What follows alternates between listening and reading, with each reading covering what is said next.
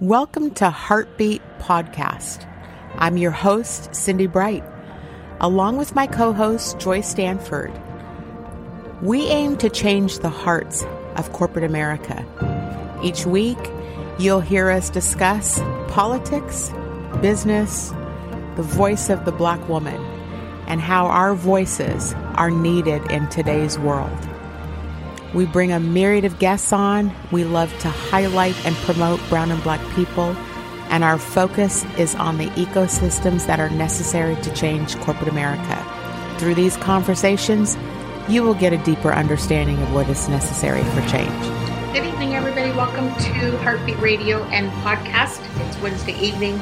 I'm excited to have our show and our guest tonight. I'm by myself this evening as Joy is still traveling, so I think I can do this. I did it for 3 years before I brought her on, so I'm going to do my best to speak with our guest that we have on this evening. Before I bring her in, a couple things I'll say. You all watch. First off, thank you all who joined last week for celebrating my 150th episode. It was kind of a big deal, so thank you all for being there. You know that my focus has and continues to be on advancing and hearing the voice of Black women. And when I talk with folks who are in corporate America, having parity for access for opportunities for Black people, and particularly Black women, is important. It's a hot topic out now, where companies are supposedly having these conversations. I wanted to bring on somebody who has actually gotten to the top ranks of corporate America in her career. She's a phenomenal woman. I actually had to pull up her bio in front of me because she's accomplished so much. So we're excited to have her tonight. She is the founder of Boggs Media. So that's her media company that manages. She is a musician. When she was scheduled on the last time, something like the Grammys, I think, got crossed paths with our show. So she was there. So musician, speaker. She's a lawyer by training. She's the former general counsel. That's the top lawyer in corporate America in Starbucks. And so we are so thrilled to have her on tonight to have a conversation about what it means to be Black in the boardroom. So let's welcome Paula Boggs onto Heartbeat Radio and Podcast this evening. Hi, Cindy. How are you? I'm good. How are you? I'm doing great. It's good to be here. Yeah, thank you for joining and coming on. This is a rarity and a treat to have you here and somebody who can actually speak to our community about, I'll say, diversity, or we can talk about equity, but you have so much that you have accomplished. We want to hear about you, and we want to have a conversation with you about, you told me some stories, and I pulled out all my notes from last time I talked to you about some of the things that you had shared with me, which are powerful, and why we aim to advance Black women into the boardroom. So I would love to turn it over to you and just let you introduce yourself to our audience and talk a little bit about yourself, your background, why you do what you do, and then we can get into the boardroom kind of conversation. Sure. Yeah, I'm happy to do it. And, I don't want to be too much of a talking head. So I will spend a few moments sharing with your audience who I am. And then, let's get into it. So I am, for those of you who are listening, I'm one of these people who is in her third chapter of career. And I guess technically there was a fourth chapter before I became an adult, but this is my third chapter as an adult, at least in terms of career. So yeah, who is Paula Boggs? Well, I have been, my family has been in the United States for over 200 years. And so I am the progeny of slaves on both sides of my family. And like a lot of African Americans, the story I like to share is across that 200 plus year period, each generation has done at least a little better than the generation that came before. And that is certainly my story. I am the child of educators, My dad was the first PhD in zoology at Howard University, historically Black college. My mother, also a graduate of Howard, became an educator. And so I had the good fortune of starting life on that track. And indeed, as a little kid, we moved from Washington, D.C. to segregated Virginia. And while there, I was the child of a professor at historically Black Virginia State, then college, now Virginia State University. And one of the most, I think, important things about me and that time of my life is this.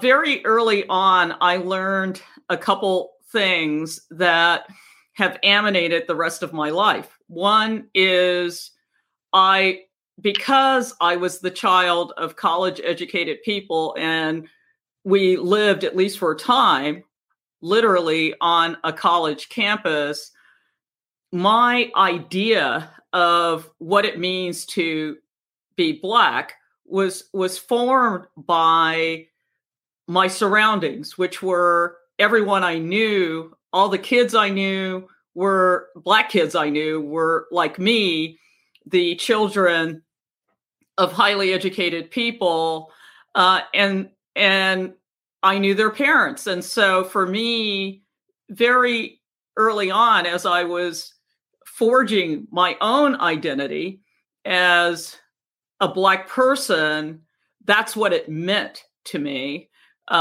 Being Black meant being excellent and academically gifted.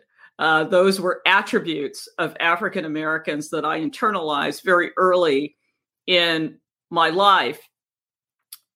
A second lesson I learned was a couple different flavors of diversity, equity, and inclusion that continue to serve me well. My dad was Catholic. My mom was African Methodist Episcopal. And what that meant for me was I toggled from Sunday to Sunday between two radically different flavors of Christianity and learned how to navigate that. Related to that is I was a minority within a minority because only 10% of African Americans are Roman Catholic. And so all of that was the setting for me when I attended Catholic school as the only Black girl for several years in my elementary school at a place that at the time was the only integrated school in segregated Petersburg, Virginia. And so those experiences really began to forge my sense of self and race in America. And then something really radical happened, which was my folks split up. And with that, my mom took herself and her 4 children, me being the oldest, out of the segregated South, out of the United States and to Europe. And with that, for the first time in my life, I lived in a fully integrated situation, which was I was living in a U.S. military community in Europe where my mom taught the children of military personnel. And in addition to that, I was an American on somebody else's soil. All of that, I think, taught me different things about navigating this whole thing called race in the United States. And so when I came back for college and whatnot, I think I was equipped with tools that elude many African Americans in the United States of America. Since returning, and for the past, let's say 40 years, I've been on a journey that has included stints in the U.S. military. I spent about 30 years, give or take, as a lawyer. And for the past 10 years, I've been exclusively in the creative arts. And so that's who I am in a nutshell. And I'll let Cindy continue to ask me questions. Yeah, quite a background. I was a couple of the things you said that struck me. One was about your ability, how you learned how to toggle. And so when you were sharing about the different faith aspects of your family, and I wonder how that played into your rise in corporate America, because one could argue that the ability to toggle, you've been in different communities, you've been in different countries, and so learning how to navigate those. Can you talk to us about how you were able to rise to a top job in the boardroom of a major Fortune 100 company?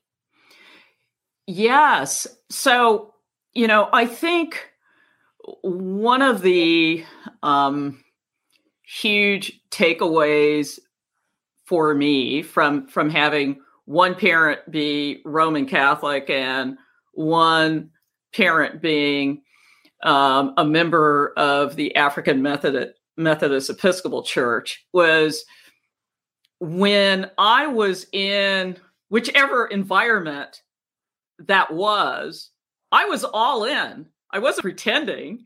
I developed a sense of self that said, when I'm here, this is me. And it is authentically me. And when I'm there, this is me. And I'm authentically me. And so I think, some of those things that, I didn't hyperanalyze it. It just became the rhythm of my childhood have really served me well, coupled with when I lived in Europe between ages 13 and 18, I attended 3 different schools in 2 different countries in 5 years. And that really, those facts really taught me how to read a culture very quickly and learn how to literally not be the new kid. And so I think those experiences in childhood really enabled me to, whether the job was the Army General Counsel's office in the Pentagon or the Reagan White House, where, I was the only Black professional woman I remember the whole time I was working there, or, at the U.S. Attorney's Office as a federal prosecutor, when there was a period of time when I was the only Black female prosecutor across, I think, 10 plus states. Learning, okay, what are the norms? What are the cultural norms in this place? And how do I not be the new kid? How do I not be, the person who sticks out? Now, mind you, if I'm a Black woman and everybody else in my work environment is a white male, I'm going to stand out. So the skill set I think I learned as a middle schooler and high schooler was active listening, acute observation. Yeah, I'm a Black woman and they're all white guys, but is there anything we have in common? And if so, how can I capitalize on that? And a perfect example of that is when I worked in the Reagan White House, when I was in the military. There, as I said, there were no Black professional women in the Reagan White House that I remember. And most of the people I worked with were, as you might imagine, in the Reagan White House, white male, including my boss. And facially, there was really nothing in common between my middle-aged white boss and me. But what we discovered after a relatively short period of time was we were both Roman Catholic. And what that meant was there were things about my upbringing that were identical or close enough to his upbringing. And Cindy, whether it's corporate America or anywhere else, when you're talking about mentoring, most people gravitate towards people who remind them of themselves, right? And so, if you're in an environment like I was in the Reagan White House, facially, I'm not going to remind anybody in a position of power of their younger self. But if you start, sharing, these about guns and, what we were experiencing, my experience was like that too. Before you know it, or at least in my experience, these common threads emerge. And guess what? In the case of my relationship with my boss, he became not only a mentor to me, but a sponsor of me. And when I think about the first 10 years of my legal career, at every major sort of decision point in that journey, he was there for me. And that happens, I think, in part because people connect some way with each other that leads to the mentor in that relationship seeing something in you that reminds them of their younger / less experienced self. As you're talking and describing what your experience has been, I'm going to paraphrase some things, when you have been embraced. So folks have, the men that you're describing have embraced who you are, mentored you along. You have been able to show up authentically in the workplace. As you describe that has not been the experience of many Black women. And so many Black women, maybe my question is, what have you seen what I'm describing in terms of the disconnect or the lack of mentorship or the lack of support inside of organizations to embrace who they are?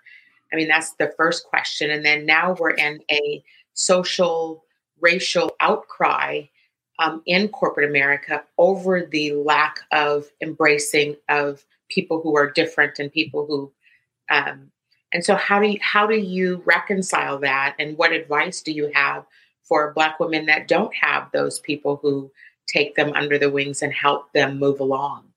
Yeah. And I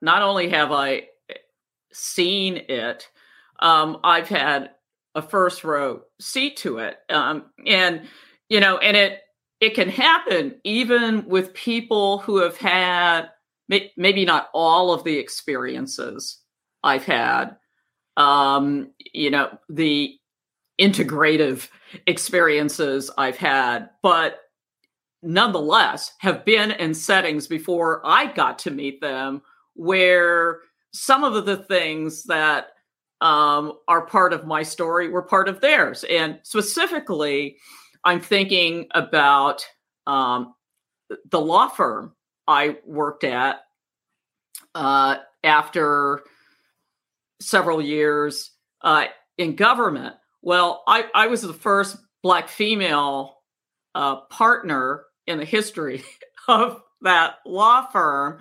But shortly after I got there, the law firm hired 2 Black associates. One was male and one was female. The female Black associate was a West Point graduate. Okay, so so we were, we were bonded by both being Black women, but we were also bonded by both being veterans, right? And I know there's no doubt in my mind to have graduated from West Point meant she had to navigate a lot of stuff. So she wasn't coming into the law firm as somebody who had never had the experience of needing to sort of navigate, if you will, to get things done. And the Black man had graduated from, I can't remember where he had gone to law school, but his undergraduate degree was from MIT. And he was either chemical engineering or electrical engineering. So neither of these people were coming to this law firm as, virgins, if you will, in the need to navigate highly competitive situations where they were clearly in the minority, right? However, within 6 months of my leaving that firm for something else, those 2 people had left too. And I attribute that to people need champions, and I honestly, Cindy, didn't even appreciate until they left how much of a champion I was for them, and it was perhaps as much the fact that I was just there, that there was someone who they could see who had, quote, made it, if you will, at least in their eyes, right? And then my absence, right, meant that they were now in a very different petri dish. And so, what that taught me, and I never forgot that lesson, is representation matters. It really does matter. Even if, as was the case at Starbucks, there were people I never met. There were people in the company I never met. And yet the fact that I was there was meaningful to them. It gave them an anchor at a place where anchors were hard to come by, right? And so all of that teaches me that leadership matters. And I've had the good fortune of being a leader in corporate America. But even beyond leadership, their representation matters. Hopefully that answers your question. Yeah.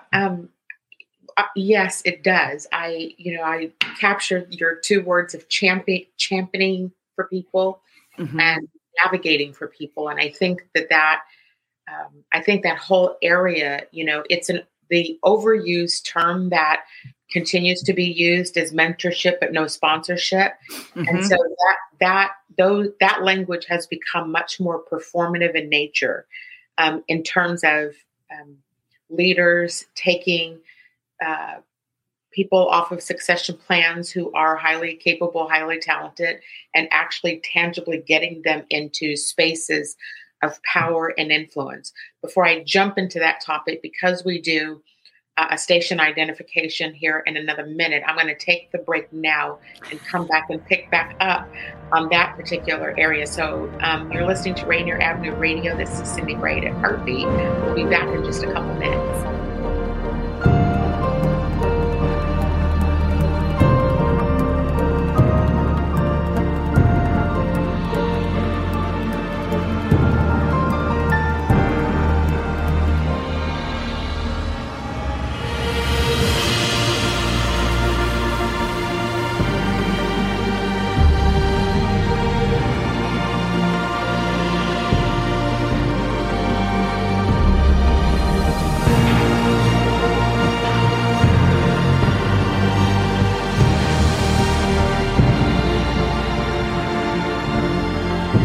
Welcome back to Heartbeat Radio and Podcast. I'm your host, Cindy Bright.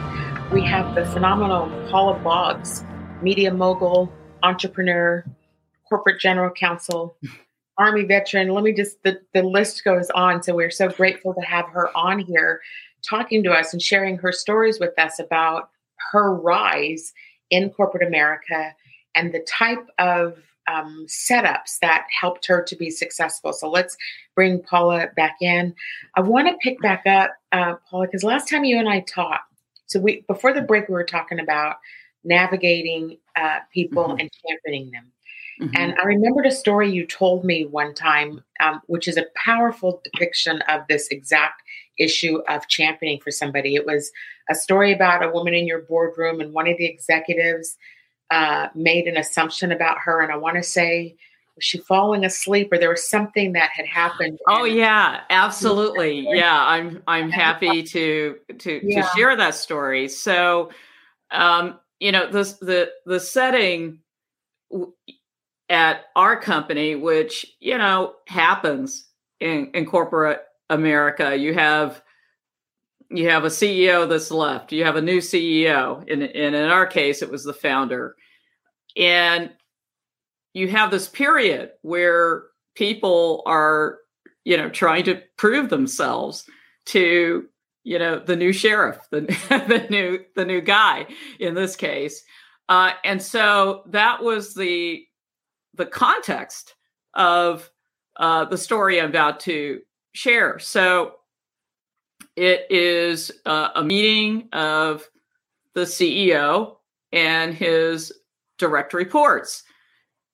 I am at the time I was certainly the only African American in the room, I believe, and I'm pretty sure I was the only woman in the room too. But that was the context for the story.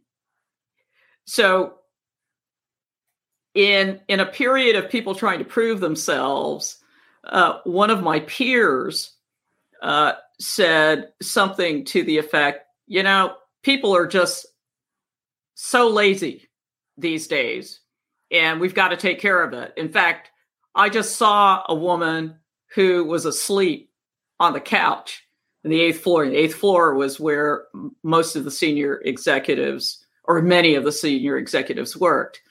The CEO was on the 8th floor. And so the statement is made about a woman who is asleep on the couch outside the boardroom. I don't know who the woman is, but in a split second, I had to make a decision, because I could have let it go. It was one of these so-called casual comments before the business of the day was being discussed in earnest. But I made another decision. I made the decision to speak up. And what I said was, calmly, you know nothing about this woman. You don't know if she's been up for the past 72 hours trying to finish a project. You don't know if she is recovering from chemotherapy. You don't know if she was dealing with a sick child or parent. You don't know. With that, there was this really awkward silence. Okay. And I'm actually not sure how long it lasted, but likely only a couple seconds before, in a very impatient tone, the CEO said, "Let's move on. Let's move on." And we did. And what I think I shared with you, Cindy, is, I have no way of knowing whether a comment of that sort happened again out of the mouths of any of the people who were in the room that day. But I do know this. No one in that room ever made a comment of that nature when I was present from that moment forward. That story is so powerful, Paula. I mean, when you told it to me, the reason why it stuck with me so is because it illustrates, or it mirrors, what the lives of women are, and the judgment and assumptions that are made about folks with no context in the name of the game of, I can't remember how the words you use, but folks trying to prove themselves. Yeah. And so the default behavior becomes to sell her out in order for him to rise. Mm-hmm. So that has been my experience watching how these issues play themselves out, which is why we're so fascinated and thrilled to have you here, because it's not normal that it's just not normal that, a Black woman would get into that room and then you have to be the person to address the issue, albeit it was the way that you managed it to just making the comments created a level of discomfort so much that they wanted to move on. And now here we are in today's world. I think that was several years ago when that happened. It sure was. Yeah. And here we are in today's world where the CEO now is struggling to decide what he or she now must start to say or speak about inside of organizations because of the term I'll use is organizational justice is now being required or demanded by people, the workers. And so as we think about that whole topic, right, of the movement that's happening across this country, there are a lot of things happening that you see indicators that the C-suite is not either listening or prepared for the moments that we're in right now, right? We're in unionization, we're in racial reckoning. We have a lot of the world has a lot of demand on corporate America. So I'm curious to your thoughts about where we are now, because you've been out for a hot minute of sitting in that boardroom. And I want to get to that. But what are your thoughts about where we are, where corporate America is now as a state of progressing women into senior leadership roles, progressing, BIPOC people into more senior level roles and getting them ready and championing them to get into some of these positions of power? What do you think about what's happening now? Yeah, I think there's a lot of energy around these issues. Some of it is real, some of it is not. And sometimes I find,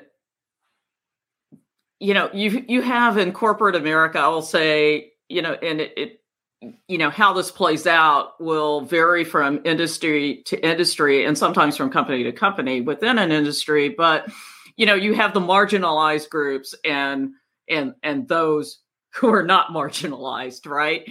And, one of the perversions is playing marginalized groups off each other, right? So, if to champion African Americans must somehow necessarily mean that you are less enthusiastic about championing women, or you're not championing the LGBTQIA community with the same energy perhaps you did before George Floyd's murder, and that's nonsense. It all matters.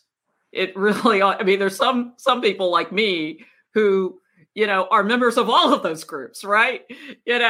And so I think, one of the things that I try to express, either when I'm in the boardroom or speaking, because I speak with a number of different groups, and some are law firms, some are Fortune 500 companies, some are startups, some are college campuses, right? And what I say about that is, no, it all matters. It really all matters. A, and B, though, because I try to give people hope, Cindy, right? And so what I also say is, if we're talking about race, and we're specifically talking about African Americans, what I say is, don't make this Mount Everest. Okay? Because if you make this Mount Everest, no one will climb it. Okay? Very few people are going to even attempt to climb Mount Everest. And we need people to move forward, right? And so what I try to encourage people, particularly because some of the groups I address are people where the preponderance of people in the room are technical people or scientific people or left brain people, right? And what I say to those people is, look, if you're a scientist, the expectation is you will fail a lot. You will fail a lot before you move forward. If you get to move forward without failing a lot, that is so exceptional, because the baseline in science is failure, right? And so it is. You don't give up just because you fail. You try something else, and you try to learn, right, from the failures, right? And so it is here. I specifically said this to a white 40-something sort of engineer-oriented CEO who said something, I'm paraphrasing, but said something to the effect, look, I want to do the right thing, but I'm afraid. I feel like I'm walking on eggshells. I feel as if I'm going to do the wrong thing or say the wrong thing. And so what can you tell me? What can you say to somebody like me? And that was my response.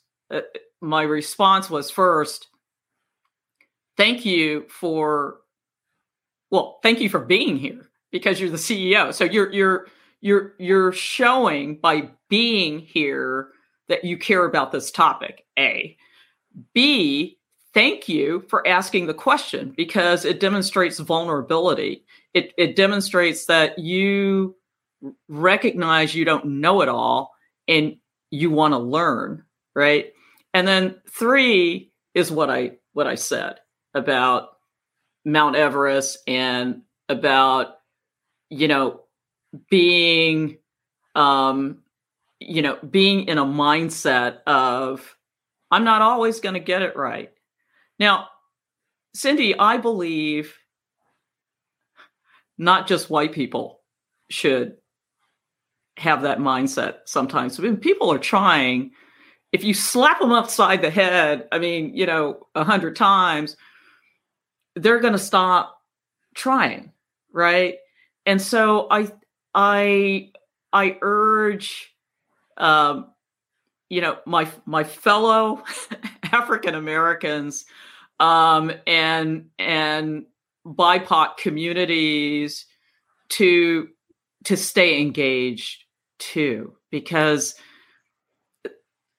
we need each other that way to move, to move this ship.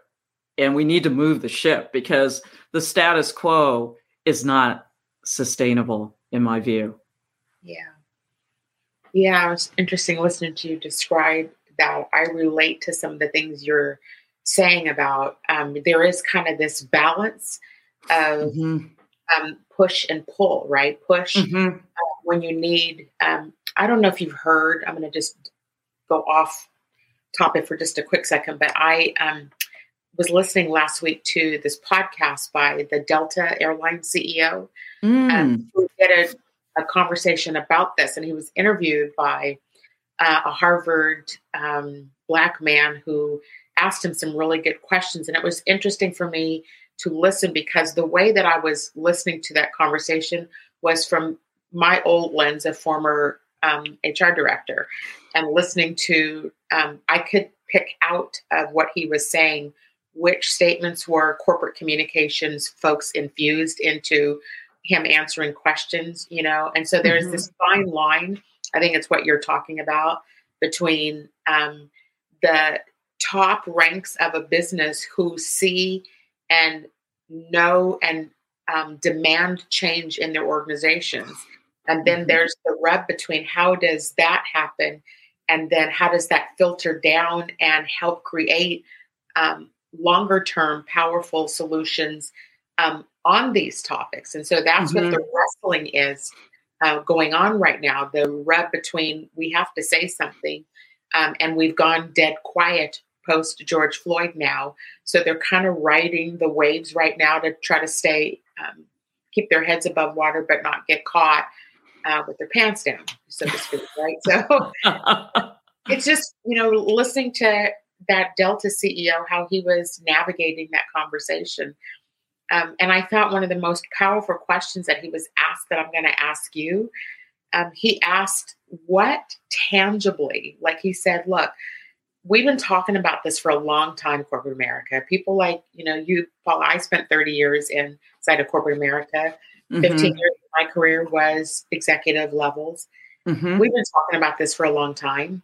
And so what tangibles do you feel or would you recommend the boardroom or organizations do right now, even if it's one thing? What's one thing you tangibly that you believe that they should do to help progress this whole topic of equity, earning power? That all comes from the ability to grow and rise. What one thing do you think you would suggest that they do? Yeah,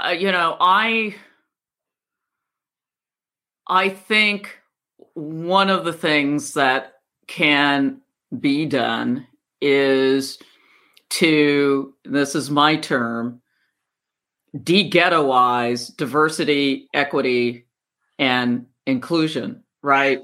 That one. Because the way we talk about, or not all of us, but too often we talk about diversity, equity, and inclusion as if it is something. I mean, if I'm a 30-something white guy, then, my default is going to be diversity, equity, and inclusion is not about me. It's about somebody else. It's about those people, or, whoever those people are in his environment. And so and so the response to that is checking out, right? It's like, not me, I don't benefit from it, blah, blah, blah. So what I was able to do in my 10 years at Starbucks was reimagine diversity, equity, and inclusion so that everybody was invited to not only have, but share his or her DEI story, right? And we did a number of things to sort of put meat on that bone. And I will tell you this. So I left Starbucks 10 years ago. Last week or the week before, I had a reunion of sorts with one of the guys who had worked for me for all 10 years at Starbucks. And I would say he's now 50 and he's a white guy. What he said to me was this. He said, Paula, you made diversity, equity, and inclusion about me. And how did that happen? Right. So I had created this forum in an effort to demystify diversity, equity, and inclusion, to carve out a part of our monthly staff meeting so that anyone who wanted to could share their diversity, equity, inclusion story, right? And so this one meeting, a Japanese American man shared his in Portland, and actually a woman who was born in Spain and immigrated to the United States shared her story about how people would presume she was less intelligent than she was because English was not her first language, right? And so these two people had shared their stories, and Steve had absorbed this. So after the meeting, I had a practice of sort of walking the halls, and I came by his office, and he was emotional. And I said, Steve, what's going on? And he said, I don't have a diversity story. I'm just, a white guy who grew up on a chicken farm in, rural New Jersey. And I said, well, Steve, how many chicken farmers are in law and corporate affairs? And he looked at me and he actually started crying. So that happened 15 years ago. Last week, he said, Paula, when you said to me, that was one of the most eye-opening moments in my life about diversity, equity, inclusion, because it for the first time, it had included him, right? And I think people need that. They need a way to embrace these goals that in a way that lifts all boats, if you will, right?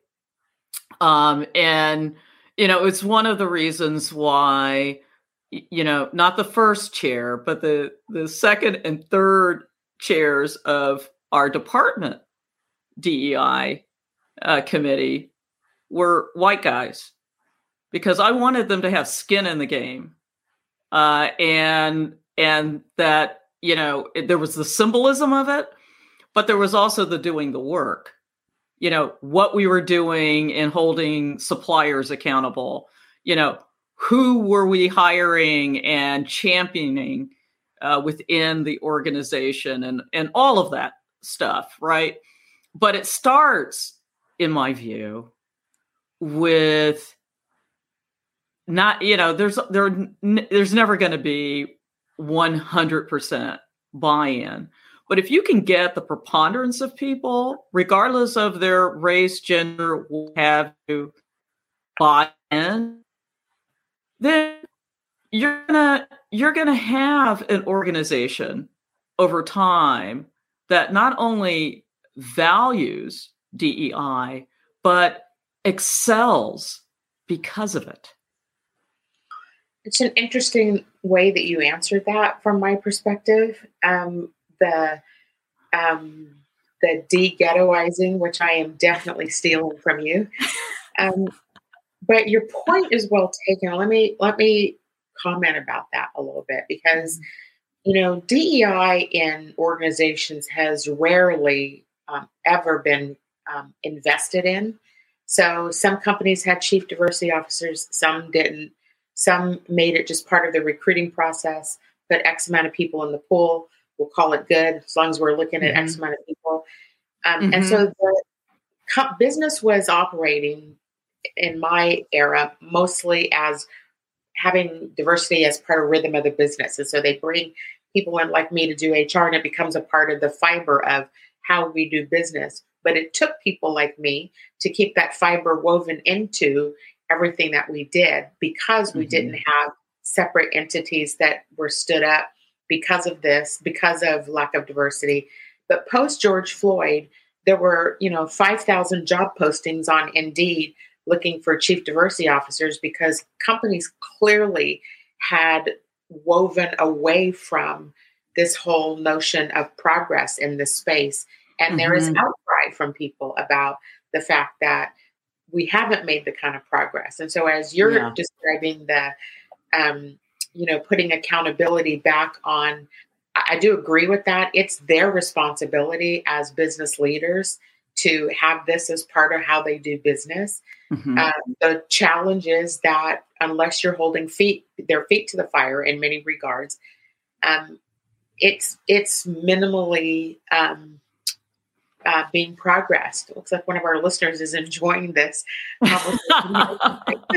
about. This is just kind of the issues we try to talk about every week, because we're trying to advance this conversation and advance progress in this whole space around people. How do we get people heard, seen, promoted, valued, all of those sorts of things? We've got like 2 minutes left in the show. I knew it was going to fly by. Do you have advice for other, particularly Black women who are in corporations who want to be championed and navigated and need sponsorships? Do you have any words of wisdom for them on how they can become embraced inside of business? Yeah, I do. Part of my success has been luck. Part of my success has been the way I've been able to inspire people to respond to me in ways that are helpful to me, right? And so what does that look like at the end of the day? And I think it is this: if I believe nobody, I don't care what you look like, you need mentors and you need sponsors. Okay. And sometimes those people are in your organization and sometimes they're not. And you might say, well, how can that help me if they're not in the organization? Well, it may not be optimal, but it's better than zero, right? And every time you can develop one of those relationships, it is helping you move forward. I mean, that has been my experience. And you may not see it overnight, right? And you may not be aware of the benefit that is coming your way in the near term, but it matters. So that is the advice I would give. Paula, look, thank you so much for coming on to the show this evening and having this conversation with me. Clearly, our listeners love this. It's fun to educate and give them some eye-opening experiences to understand how women like you have been successful in this space. I thank you from the bottom of my heart. I know you are a tough person to get scheduled on, and you have a busy schedule, so I respect that. Thank you for coming on with us this evening. To all of our listeners who joined us this evening, thank you so much for joining Heartbeat on these conversations. We will look forward. Joy will be back on air with you